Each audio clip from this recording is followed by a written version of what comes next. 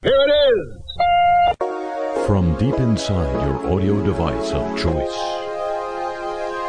Ladies and gentlemen, it's been kind of a cheesy tradition in comedy, humor, human humor. The confusion between homophones, two words that sound the same but are possibly spelled differently and certainly mean different things. It's been, kind of corny by the time you and I came along. But that's all changed now that machines are doing the work. As at Facebook. It is news of the smart world we live in. Facebook algorithms sometimes flag the word hoe, H-O-E, as used on a Facebook gardening group. The machine, back in Zuck world, thinks that word violates community standards because it's referring to a homophone. The hoe without an E at the end.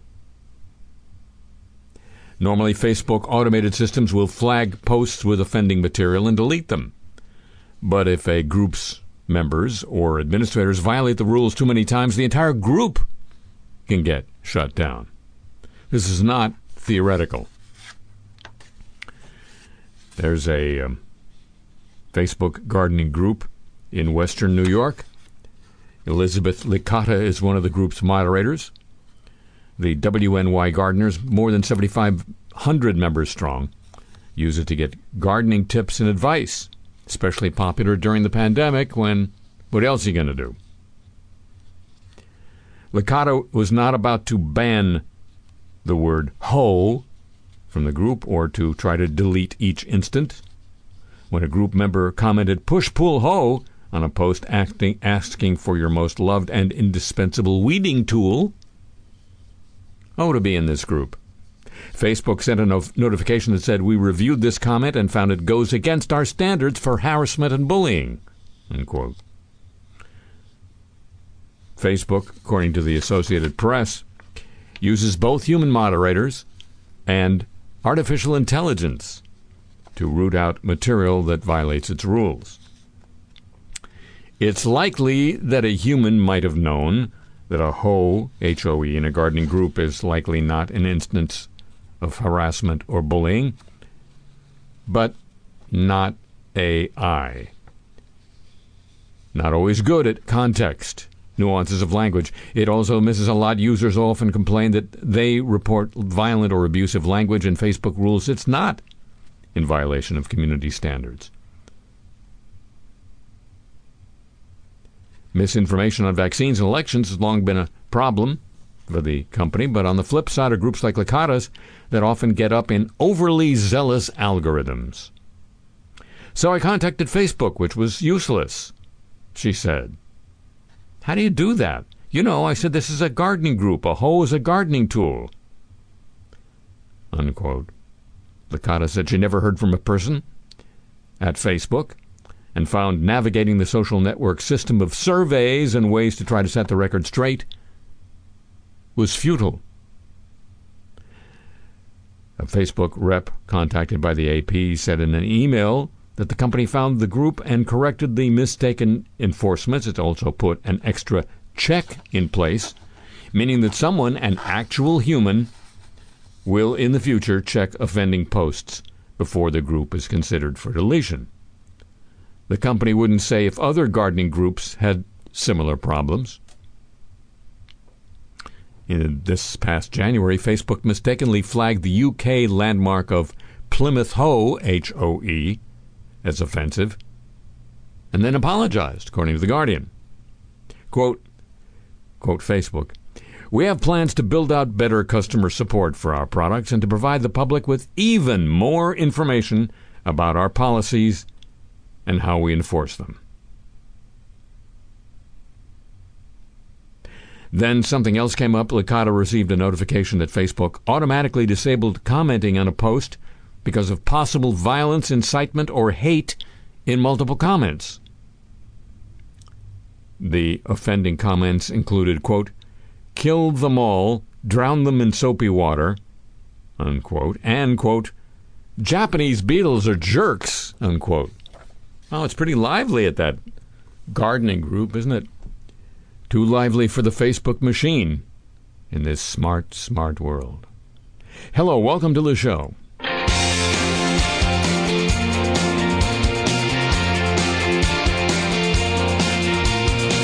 It's you and me on a beach in 1998, leaning into the breeze from the willows and rhythm and grace. Are reborn in this place, I'm assured the procedure is painless.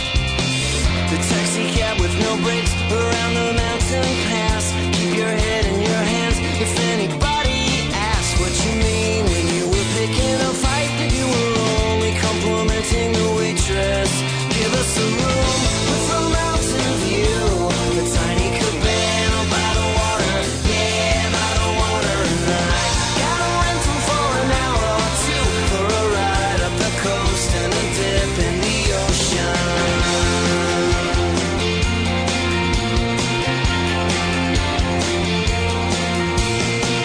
The waterfront is alight with citronella flame, Taurus flash in the night from the grottos and gathering now on the heel wall planks for a drunken promenade or a mambo. The lovers paddle a boat on the molten bay, peering into the reeds on a ripple and playing it cool in a bar by the pool with a Caribbean kiss amaretto. Give us a room with a mountain view, a tiny cabana by the water, yeah, by the water. And I got a rental for an hour or two for a ride up the coast and a dip in the ocean.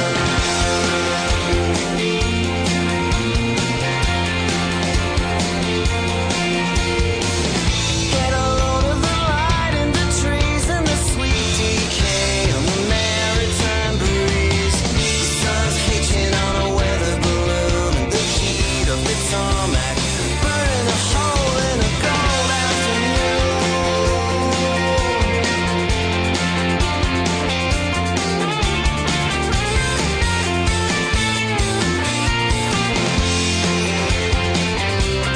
Give us a room with a mountain view, a tiny cabana by the water, yeah, by the water. And I got a rental for an hour or two, and a bottle and a cooler, maps and a big brown towel. It's a beater, but today we'll do for a ride up the coast and a dip in the ocean. In the ocean. In the ocean, in the ocean, in the ocean, in the ocean, in the ocean, in the ocean,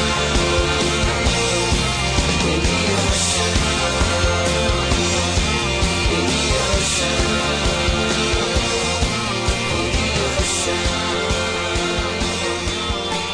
From right near the ocean, the home of the homeless, here in Southern California, I'm Harry Shearer, welcoming you to this edition of the show. I guess I now have to say the house of the unhoused. It doesn't quite... You know, a house is only one kind of home. So if you say on home of the home... And now... He's not a general. He commands no troops. He's not an inspector. He peeks at no stoops. He's an inspector general. Really? Oh, yeah. The Pentagon is taking a rare look at whether it is prepared to deal with the theft or compromise of the portable communication system nicknamed the nuclear football. That enables the president or a stand-in to order a nuclear attack. In announcing the probe this week, the Pentagon's Inspector General, or his office, didn't disclose what caused the decision to begin the probe. Questions about security procedures did arise in the aftermath of a little thing called January 6 at the Capitol. Vice President Mike Pence was seen on security camera video being escorted to safety along with a military aide carrying the backup nuclear football as rioters entered the Capitol. A backup system always accompanies the vice president so that he is able to communicate in the event the president cannot. The football, officially called the Presidential Emergency Satchel,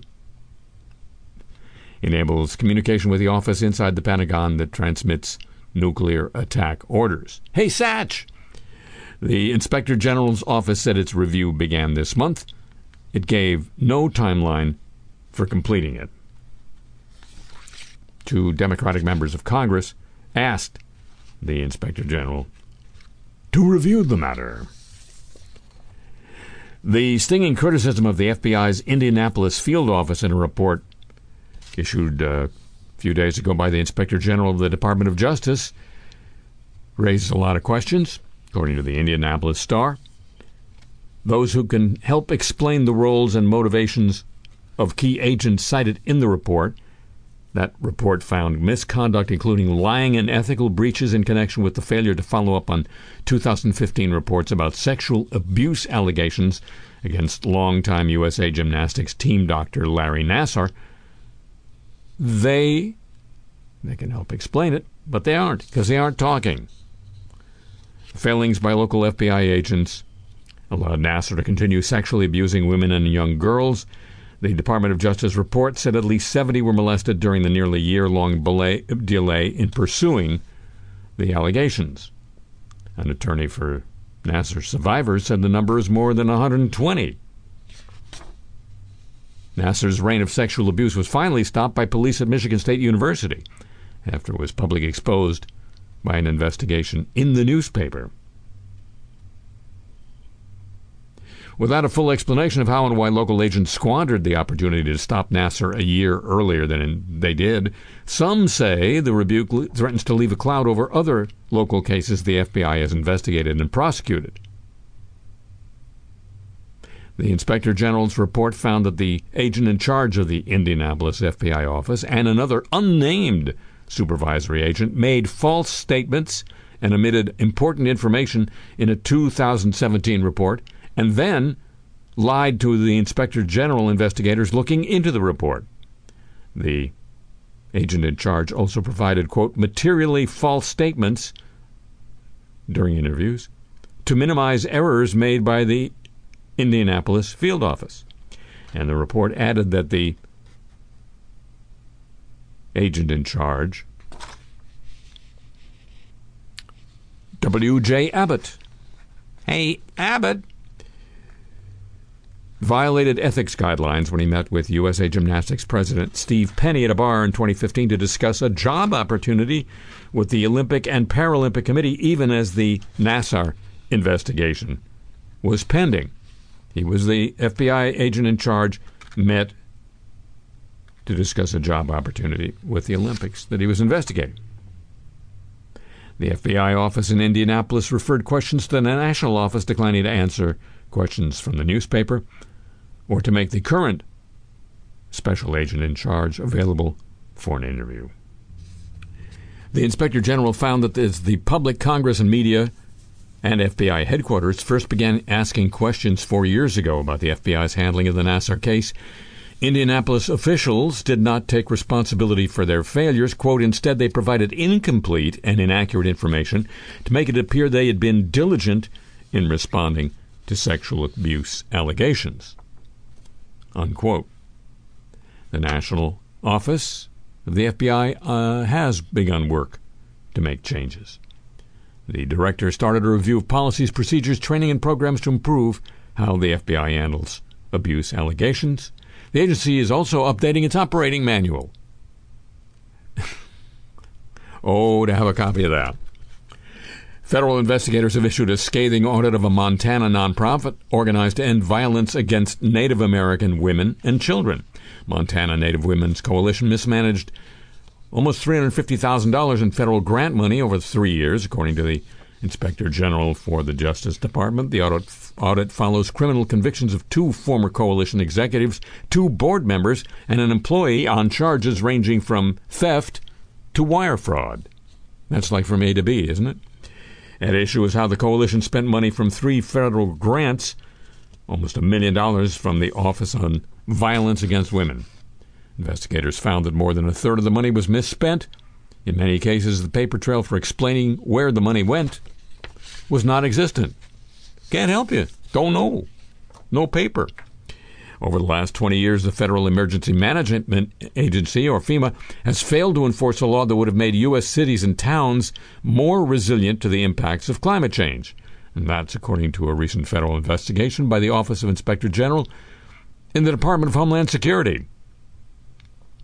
The law required that FEMA write regulations and create policies to encourage communities to prepare for natural disasters and rebuild their infrastructure after emergency events to make it more resilient, like improving stormwater management or strengthening buildings against quakes. FEMA was supposed to restrict the amount of federal funds available to communities to repair repetitively damaged infrastructure from 75 to 25% of the cost of the project. But instead, the new report shows the same bridges and roads were repaired over and over again using FEMA aid, and in one case 7 times, costing taxpayers almost $2 billion from 2009 to 2018. For disasters, every federal dollar spent on mitigating risks today saves $6 in the future, according to the National Institute of Building Sciences. Adopting recommended building codes saves $11 for every dollar spent. It all reduces the risk of injuries, fatalities, and property loss.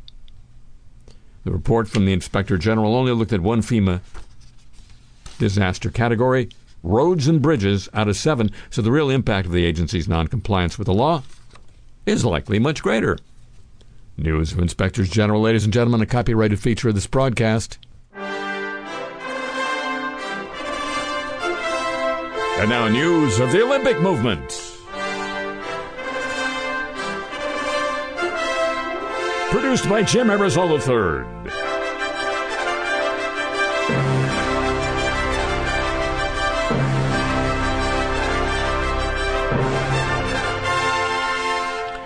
Well, some problems attended the opening week of the Tokyo Olympics. A famous Japanese musician stepped down as the composer for the Tokyo Olympics after admitting to the inhuman of sexual abuse of disabled children as a schoolboy.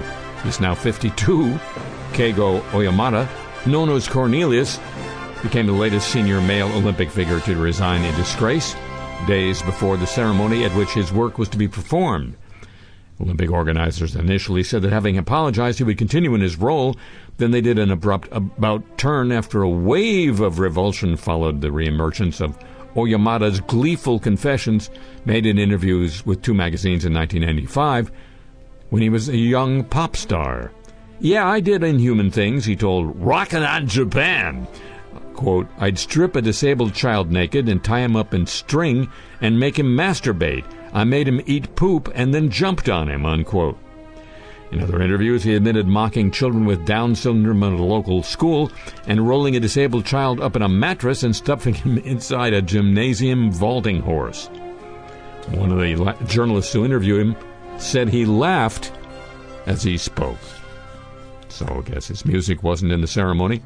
And the organizing committee fired the director of the opening ceremony the day before it happened because of a Holocaust joke he made during a comedy show in 1998. Little late doing the research, boys and girls. Organizing committee president Seiko Hashimoto said that director Kantaro Kobayashi had been dismissed. He was accused of using a joke about the Holocaust in his comedy act, including the phrase, quote, "Let's play Holocaust," unquote. Quote, Mr. Hashimoto, "We deeply apologize for causing such a development the day before the opening ceremony and for causing troubles and concerns to many involved parties, as well as the people in Tokyo and the rest of the country." Couple more. Hiroshi Sasaki stepped down as creative director for the opening and closing ceremonies after suggesting a Japanese actress should dress as a pig. And this week, the chiropractor for the American women's wrestling team apologized after comparing Olympic COVID-19 protocols to Nazi Germany in a social media post.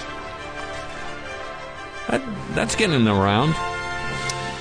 In the lead-up to the games, 2 former gymnasts and survivors of sexual abuse are opening up about their experiences and calling out the institutions they say were complicit in the scandal that's rocked Team USA in recent years. Sarah Klein and Amanda Smith are among the hundreds of known victims of Dr. Larry Nassar.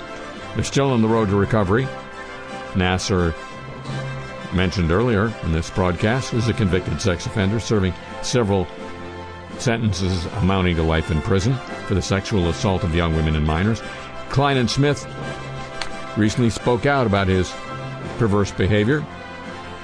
Gymnast Smith, who started being molested by Nassar at the age of 9, he was largely enabled by John Geddert, who coached the gold medal-winning U.S. women's gymnastics team during the 2012 London Olympics and took his own life in February after being charged with enough counts of human trafficking and sexual abuse to face life in prison.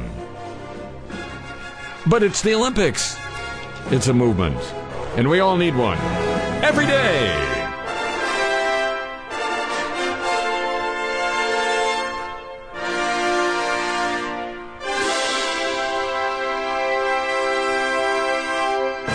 By the way, abuse at the hands of men like Nassar wasn't just unchecked for at least a year by the FBI in Indianapolis. It also initially went unchecked by USA Gymnastics and the U.S. Olympic Committee. USA Gymnastics, named in several lawsuits regarding the scandal, came under fire for its handling of sex abuse allegations against Nassar after the initial bombshell report by the Indianapolis Star.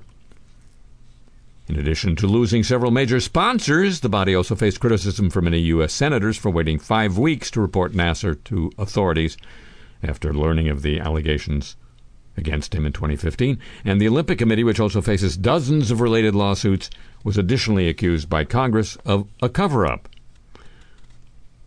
The USOC, quote, knowingly concealed abuse by Nassar, unquote, after it received information about his behavior more than a year before action was taken. Both organizations have denied culpability, but have since adopted policies aimed at preventing future abuse. We don't look backwards, we look forwards. Speaking of the Olympics, of course, they're going on right now. Are they? I wouldn't know. They do have this habit of adding new events to the games each time around, and you can tell what audience they're trying to attract by the events that they add to the schedule. This year, it's skateboarding and 3-on-3 basketball, both men's and women's. It's described by The Guardian as one of the urban lifestyle-inspired sports being added. I guess unlike 2-on-2 or 1-on-1 or 4-on-4, all of which I've played, but I'm not urban lifestyle-inspired. I could have told you that. Well, I just did. So skateboarding, as I say, sport climbing and surfing, new to these Olympics. Quoting IOC President Thomas Bach, underlining what I just told you, quote, we want to take sport to the youth. With the many options that young people have, we cannot expect any more that they will come automatically to us. We have to go to them, unquote. Reminds me of an earlier day, the Olympics in Los Angeles in 1984, when they introduced a couple of sports that clearly aimed at reversing the male skew of the television audience in prior years. Those events were rhythmic gymnastics, with the ribbons and stuff, and synchronized swimming. The motives for adding another sport to the Winter Olympics, as you'll hear next, weren't so clear.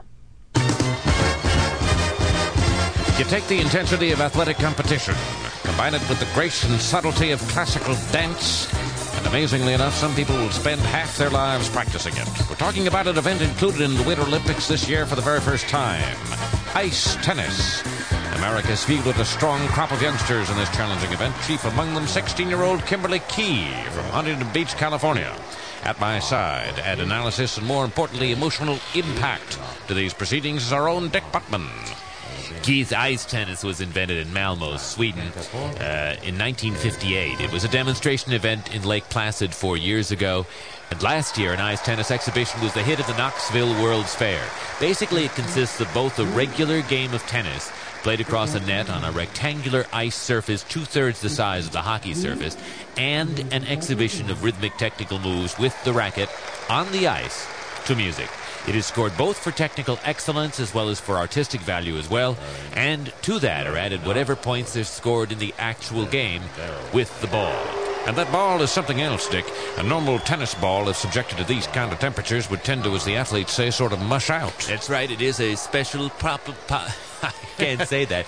Polypropylene composition ball, and they are made only in Yugoslavia, about 35 miles north of where we are right now, as well as in Sweden and Belgium. Moments away now, a possible turning point for America in these games. 16-year-old Kimberly Key from Huntington Beach, California, and her partner Everett Min in their second compulsory game where all strokes have to be backhands. But first, let's meet 16-year-old Kimberly Key from Huntington Beach, California, up close and personal. It's a long, long way from Cam Bay, Vietnam to Sarajevo, Yugoslavia. But 16-year-old Kimberly Key only made half the trip.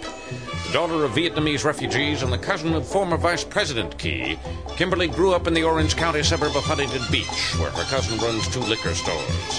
While war was still raging in her homeland, Kimberly was beginning the arduous routine of practicing those ice tennis routines up to 8 hours a day. Every day. Her former coach, Don Bleiweiss, recalls those early days. She was very small, very quick, very determined. Aside from coming late to practice and occasionally, talking that Goonie talk when she got emotional, she was a marvelous little person to coach. But it's not easy to remain committed to a sport that no one in your adopted country has ever heard of. Kimberly's father recalls a major turning point. She stopped the ice tennis for a couple of years and took up the trombone instead. It was very hard to find good ice in California, and she could never get a partner at her skill level. So she joined her school band late in the year, and trombone was the only instrument they had left. It was a hard period for all of us, especially the neighbors. Then Everett Min, another refugee child, moved into the neighborhood and reignited Kimberly's urge for greatness. Kimberly remembers meeting Everett for the very first time. He was this great-looking Vietnamese guy, and a great ice skater, too, And something just went boing inside my head, and here we are today, They call her the Dragon Lady of the Frozen Court. Not so much for her gritty determination, but just because she's Oriental. Dick, we've started. The second compulsory is possibly the most demanding of the ice tennis routines. Backhand strokes perfectly timed to musical selections, which the rules require to be from several different eras in international pop music. And of course you want the shots to be good because the team accumulates points each time either partner scores, but you get more points for maintaining the flow of your routine to the music. Plus, of course, general appearance. That's a double camel by Kimberly. And a lovely passing shot, too. Single camel, extra top spin. What's that on the ice, Dick? That's a pack of camels. Looks like it fell out of Everett's pocket during his lob moves. Oh, line violation there. You will be downscored for that. Keep in mind, of course, the score for this team to beat 111 of the West German team, Christilla Schmid and Manfred Kleinbauer. At this point, we really have no idea how they're doing. Final part of the routine now. They will play at the net and at 1.5 rapinard on each shot. This could be exquisite or quite remarkably bad. There's Kimberly's Everett just makes it all the way around. Oh, bad fall there. Now, the fall doesn't necessarily disqualify you. No, it gets you out of your rhythm, and it gets the back of your costume wet. Ah, yes, an ice tennis appearance does count. And ending it with the flying ace. Yes, very nicely done. These two young Americans have everything in the world to be proud of, win, lose, or no opinion. A crowd of appreciative spectators has fallen in love with 16-year-old Kimberly Key of Huntington Beach, California, and with her partner Everett Min. And the judges equally smitten, apparently. An 11, a 12, a 7 3/4. Oh, excellent scores right across the board. The 7 3/4 is from the judge from Nicaragua. And it totals 133 points after the second compulsories, giving Key and Min a lock on the goal. Coming up, luge vaulting from Sarajevo, and Jim Lampley with an amusing piece explaining why some of the people here don't speak any English.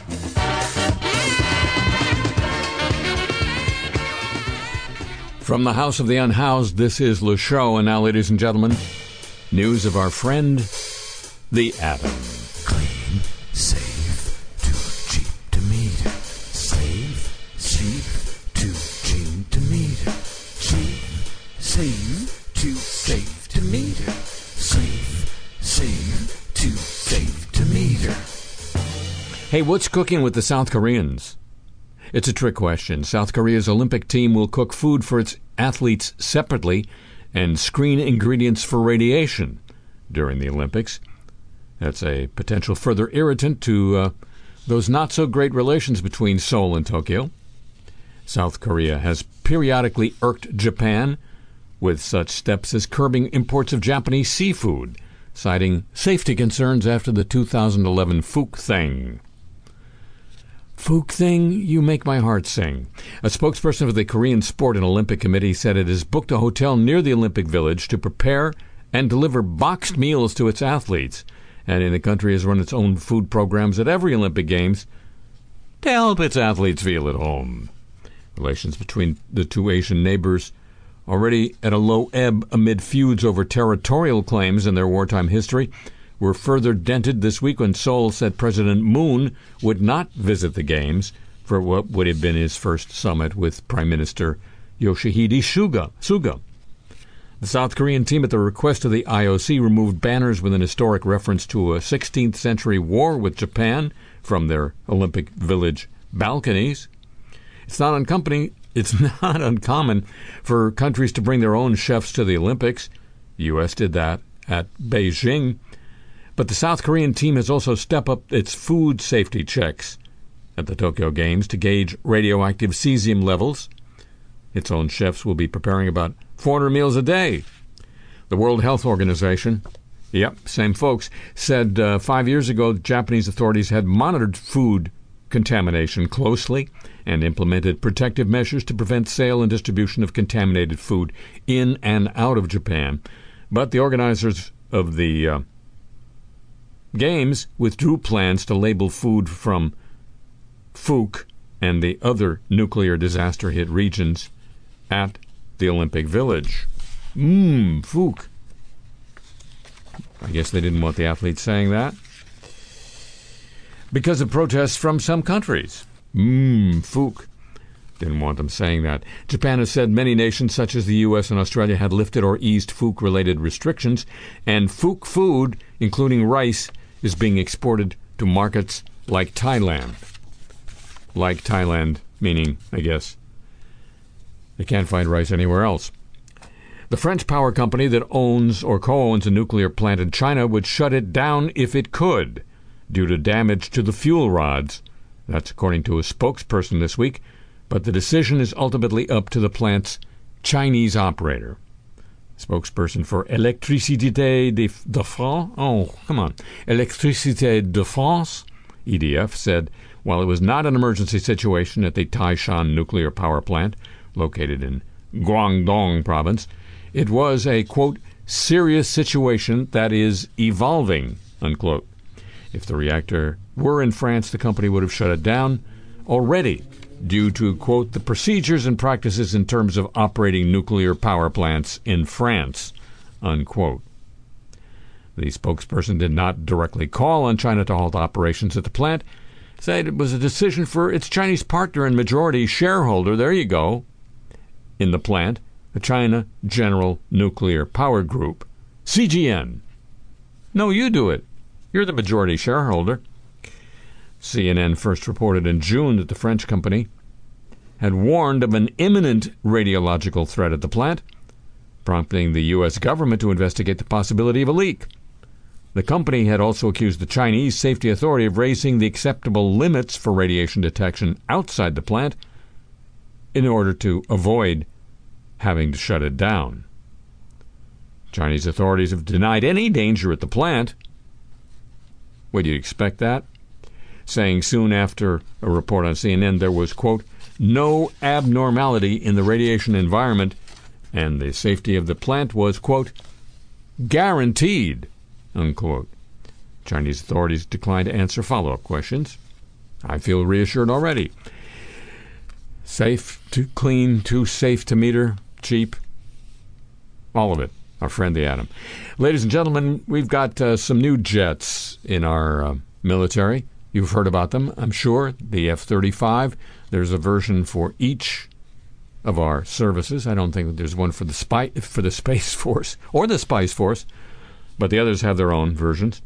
More than 40 of the F-35s in the Air Force are currently without engines. So they're safe for your kids to fly them. This according to Air Force magazine.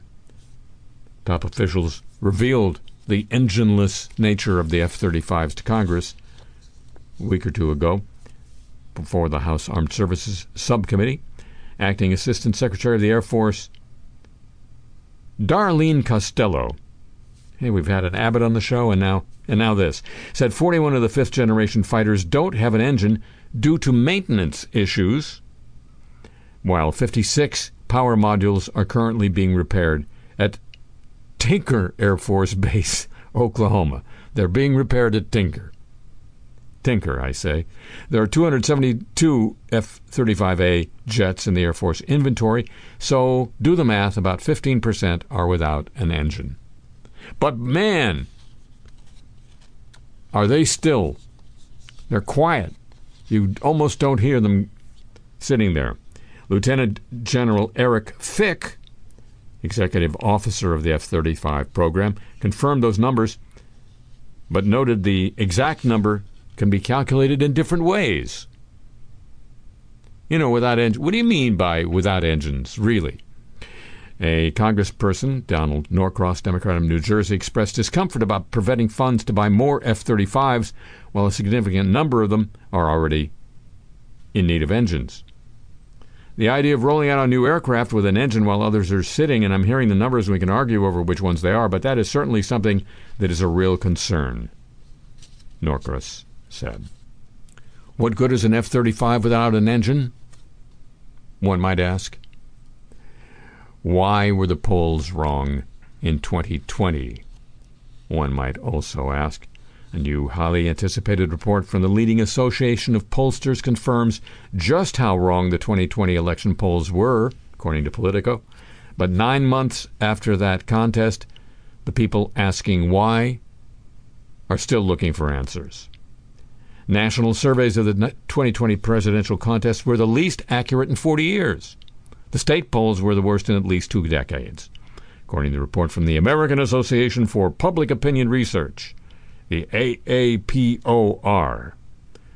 Unlike 2016, when pollsters could pinpoint factors like the education divide, for the reasons they underestimated Donald Trump, and came up with specific recommendations to fix the problem, the authors of the new report couldn't put their finger on the exact problem they now face. Instead, they've stuck to rejecting the idea that they made the same mistakes as before, pointing instead to possible new reasons for inaccuracy. As long as they're coming up with new reasons for inaccuracy, they're doing the job. Quote, "We could rule some things out, but it's hard to prove beyond a certainty what happened," said a professor at Vanderbilt, chair of the election task force. "Based on what we know about polling, what we know about politics, we have some good prime suspects as to what may be going on." They'll hardly be comforting to pollsters and those who depend on them. Why would you be depending on polls at this point in time? The most likely culprit for off-kilter polling results: key groups of people don't answer polls in the first place. I think it was almost 20 years ago that a certain Ms. Hovington and I formed a group called the Partnership for a Poll-Free America, and one of our first reasons for doing so was the declining amount of participation in polls by the members of the public. Nutty, huh?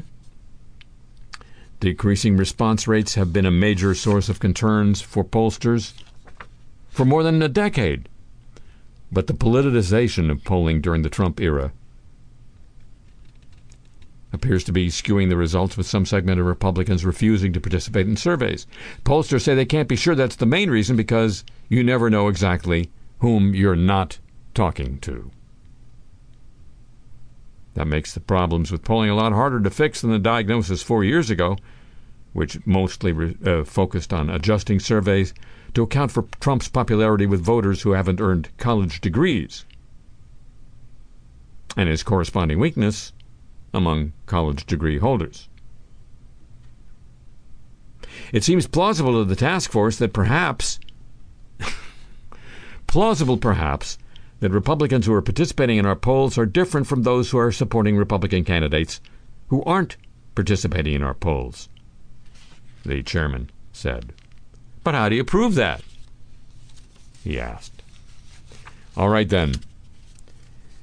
One could hope that there'll be less airtime and column inches devoted to public opinion polling in the days and months ahead, but one would be wrong.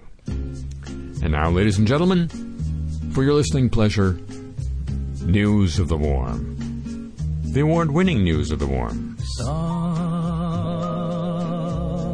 listen to the warm. We can listen to the warm. I forget what award, but there was one. Oh, yes, you can trust me on that.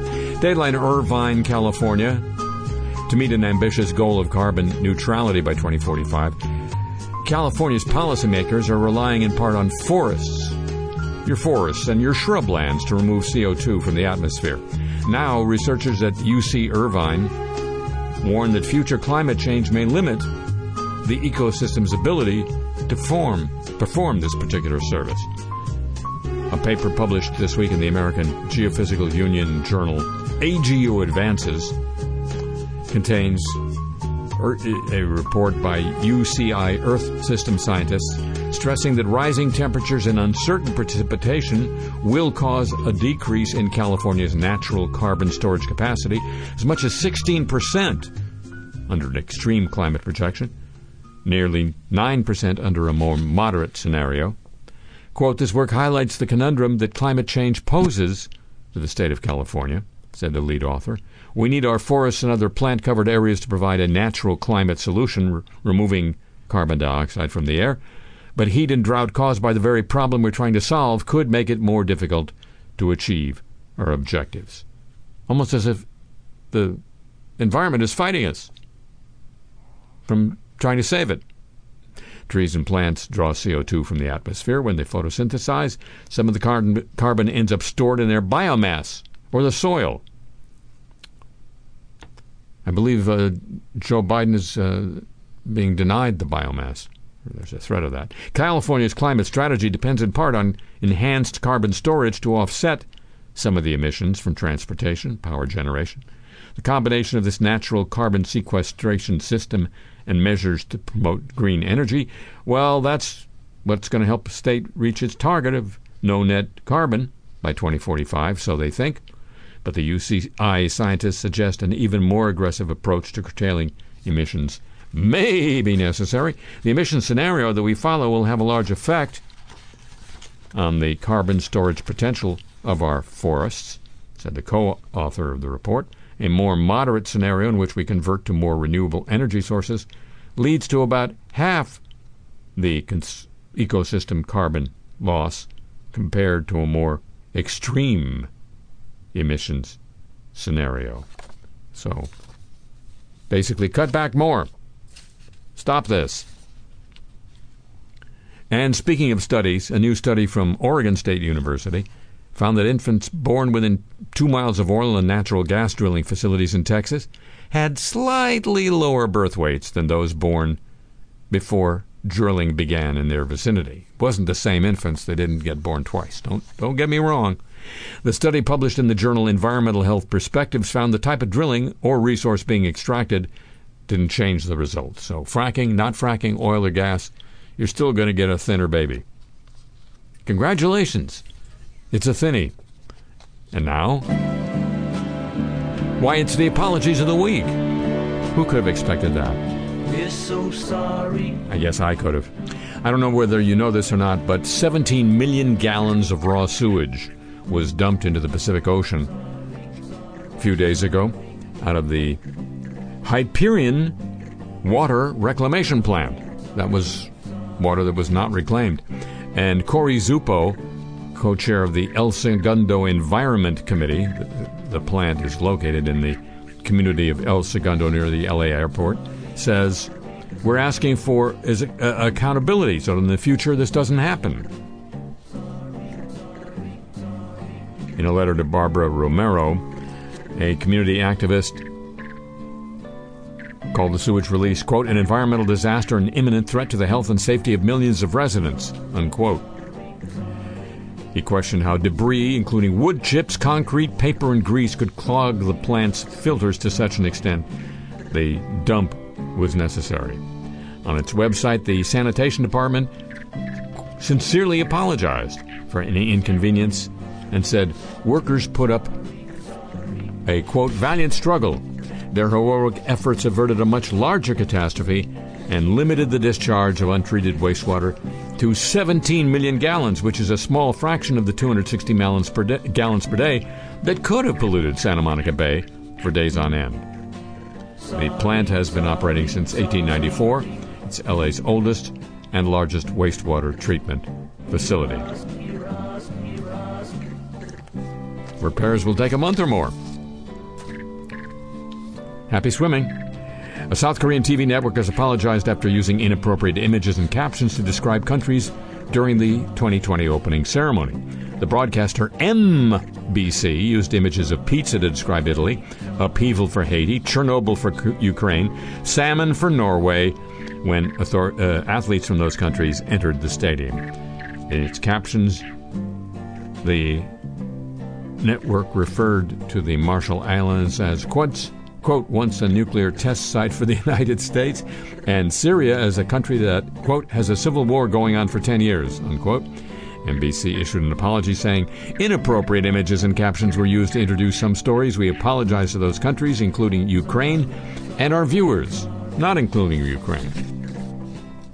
The chiropractor for the American women's wrestling team has apologized after she compared Olympic COVID-19 protocols to Nazi Germany.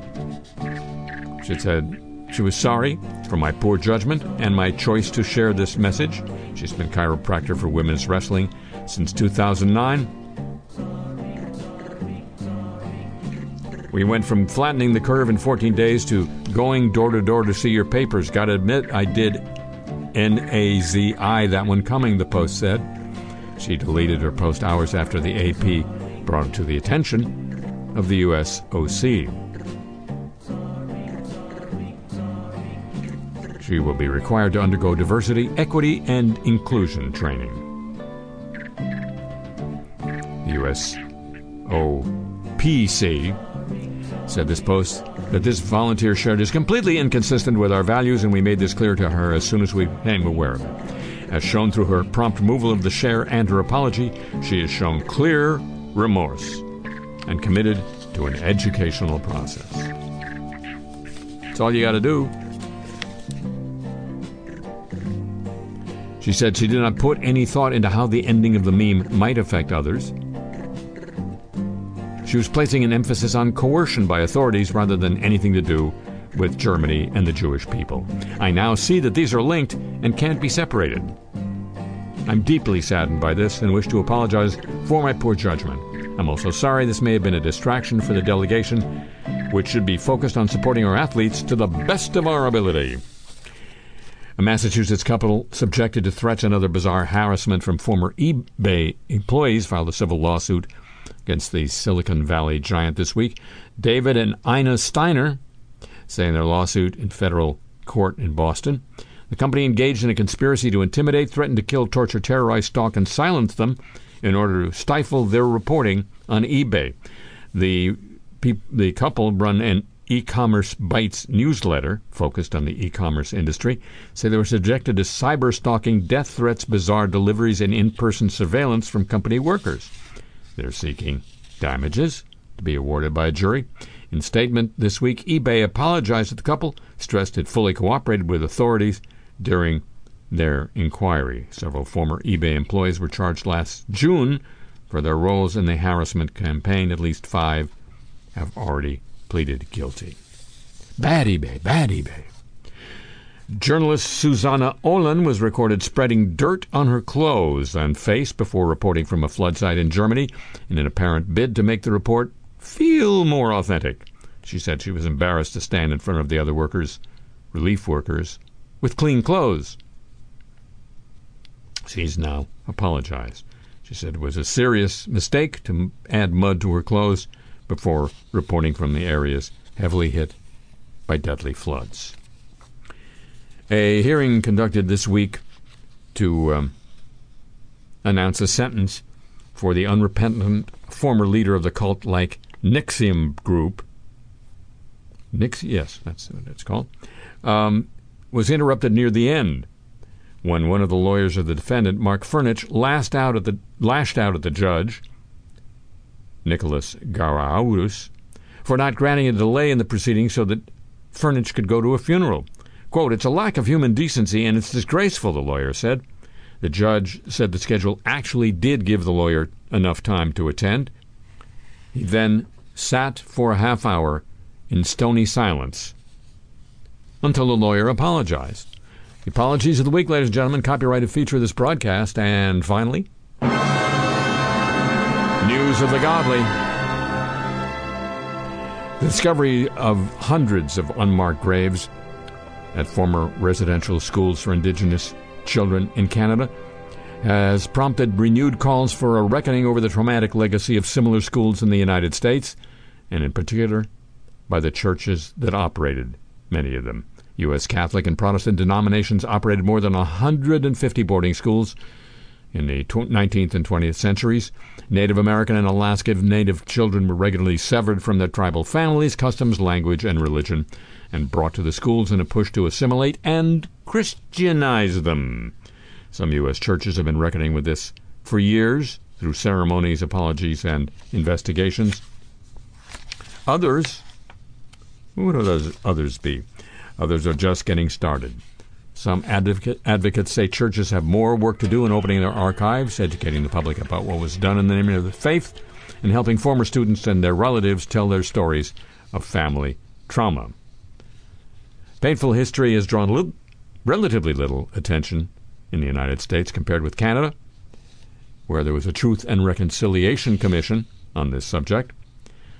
That's a wake-up call to us, says Reverend Bradley Hauff, a Minnesota-based Episcopal priest and missioner for the Indigenous Ministries with the Episcopal Church.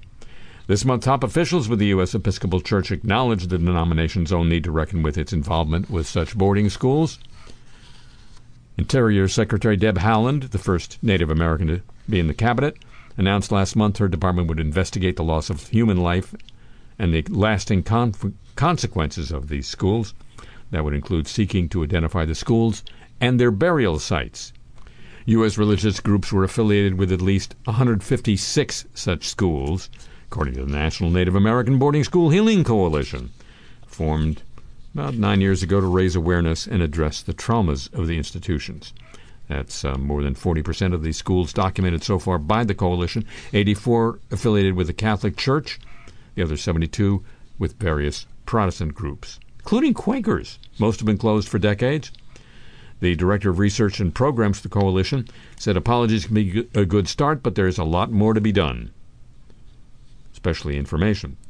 crucial given how little most Americans know about the schools, both in their impact on indigenous communities and their role, quote, as an armament toward acquisition of native lands, he said. Without that truth, he added, there's really very limited possibilities of healing. The United Church of Canada has apologized for its role. The Catholic Church's response in Canada is controversial. The Prime Minister said in June he was disappointed the Vatican has not offered a formal apology. Pope Francis expressed sorrow following the discovery of the graves and has agreed to meet at the Vatican in December with school survivors and other indigenous leaders.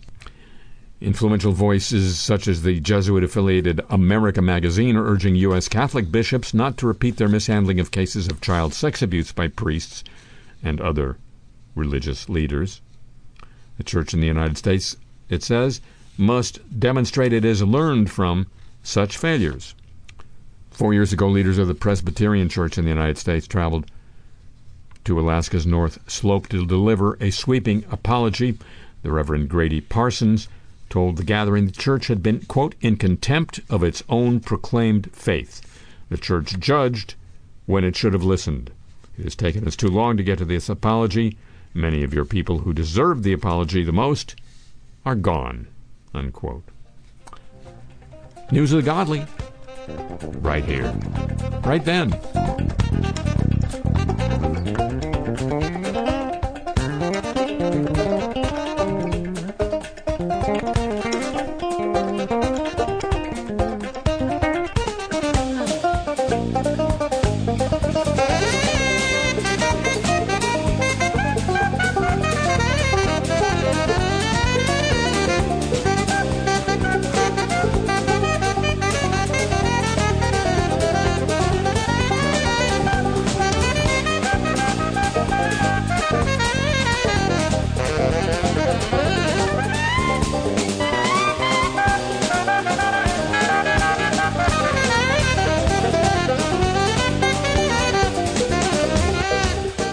That's finis for this edition of the show. Next week, another one, same time on this radio station, or at the time of your choice on your audio device of choice. It'd be just like me getting through that without fumbling. If you would join me then, would you? All righty, thank you very much. A tip of the show, chapeau to the San Diego desk, Pam Halstead, and Thomas Walsh at WWNO New Orleans for help with today's program. The email address for the show, the playlist of the music heard here on, and your chance to get Cars I Talk t-shirts for your loved ones or for your hated ones, all at harryshearer.com. And I'm on Twitter at the Harry Shearer.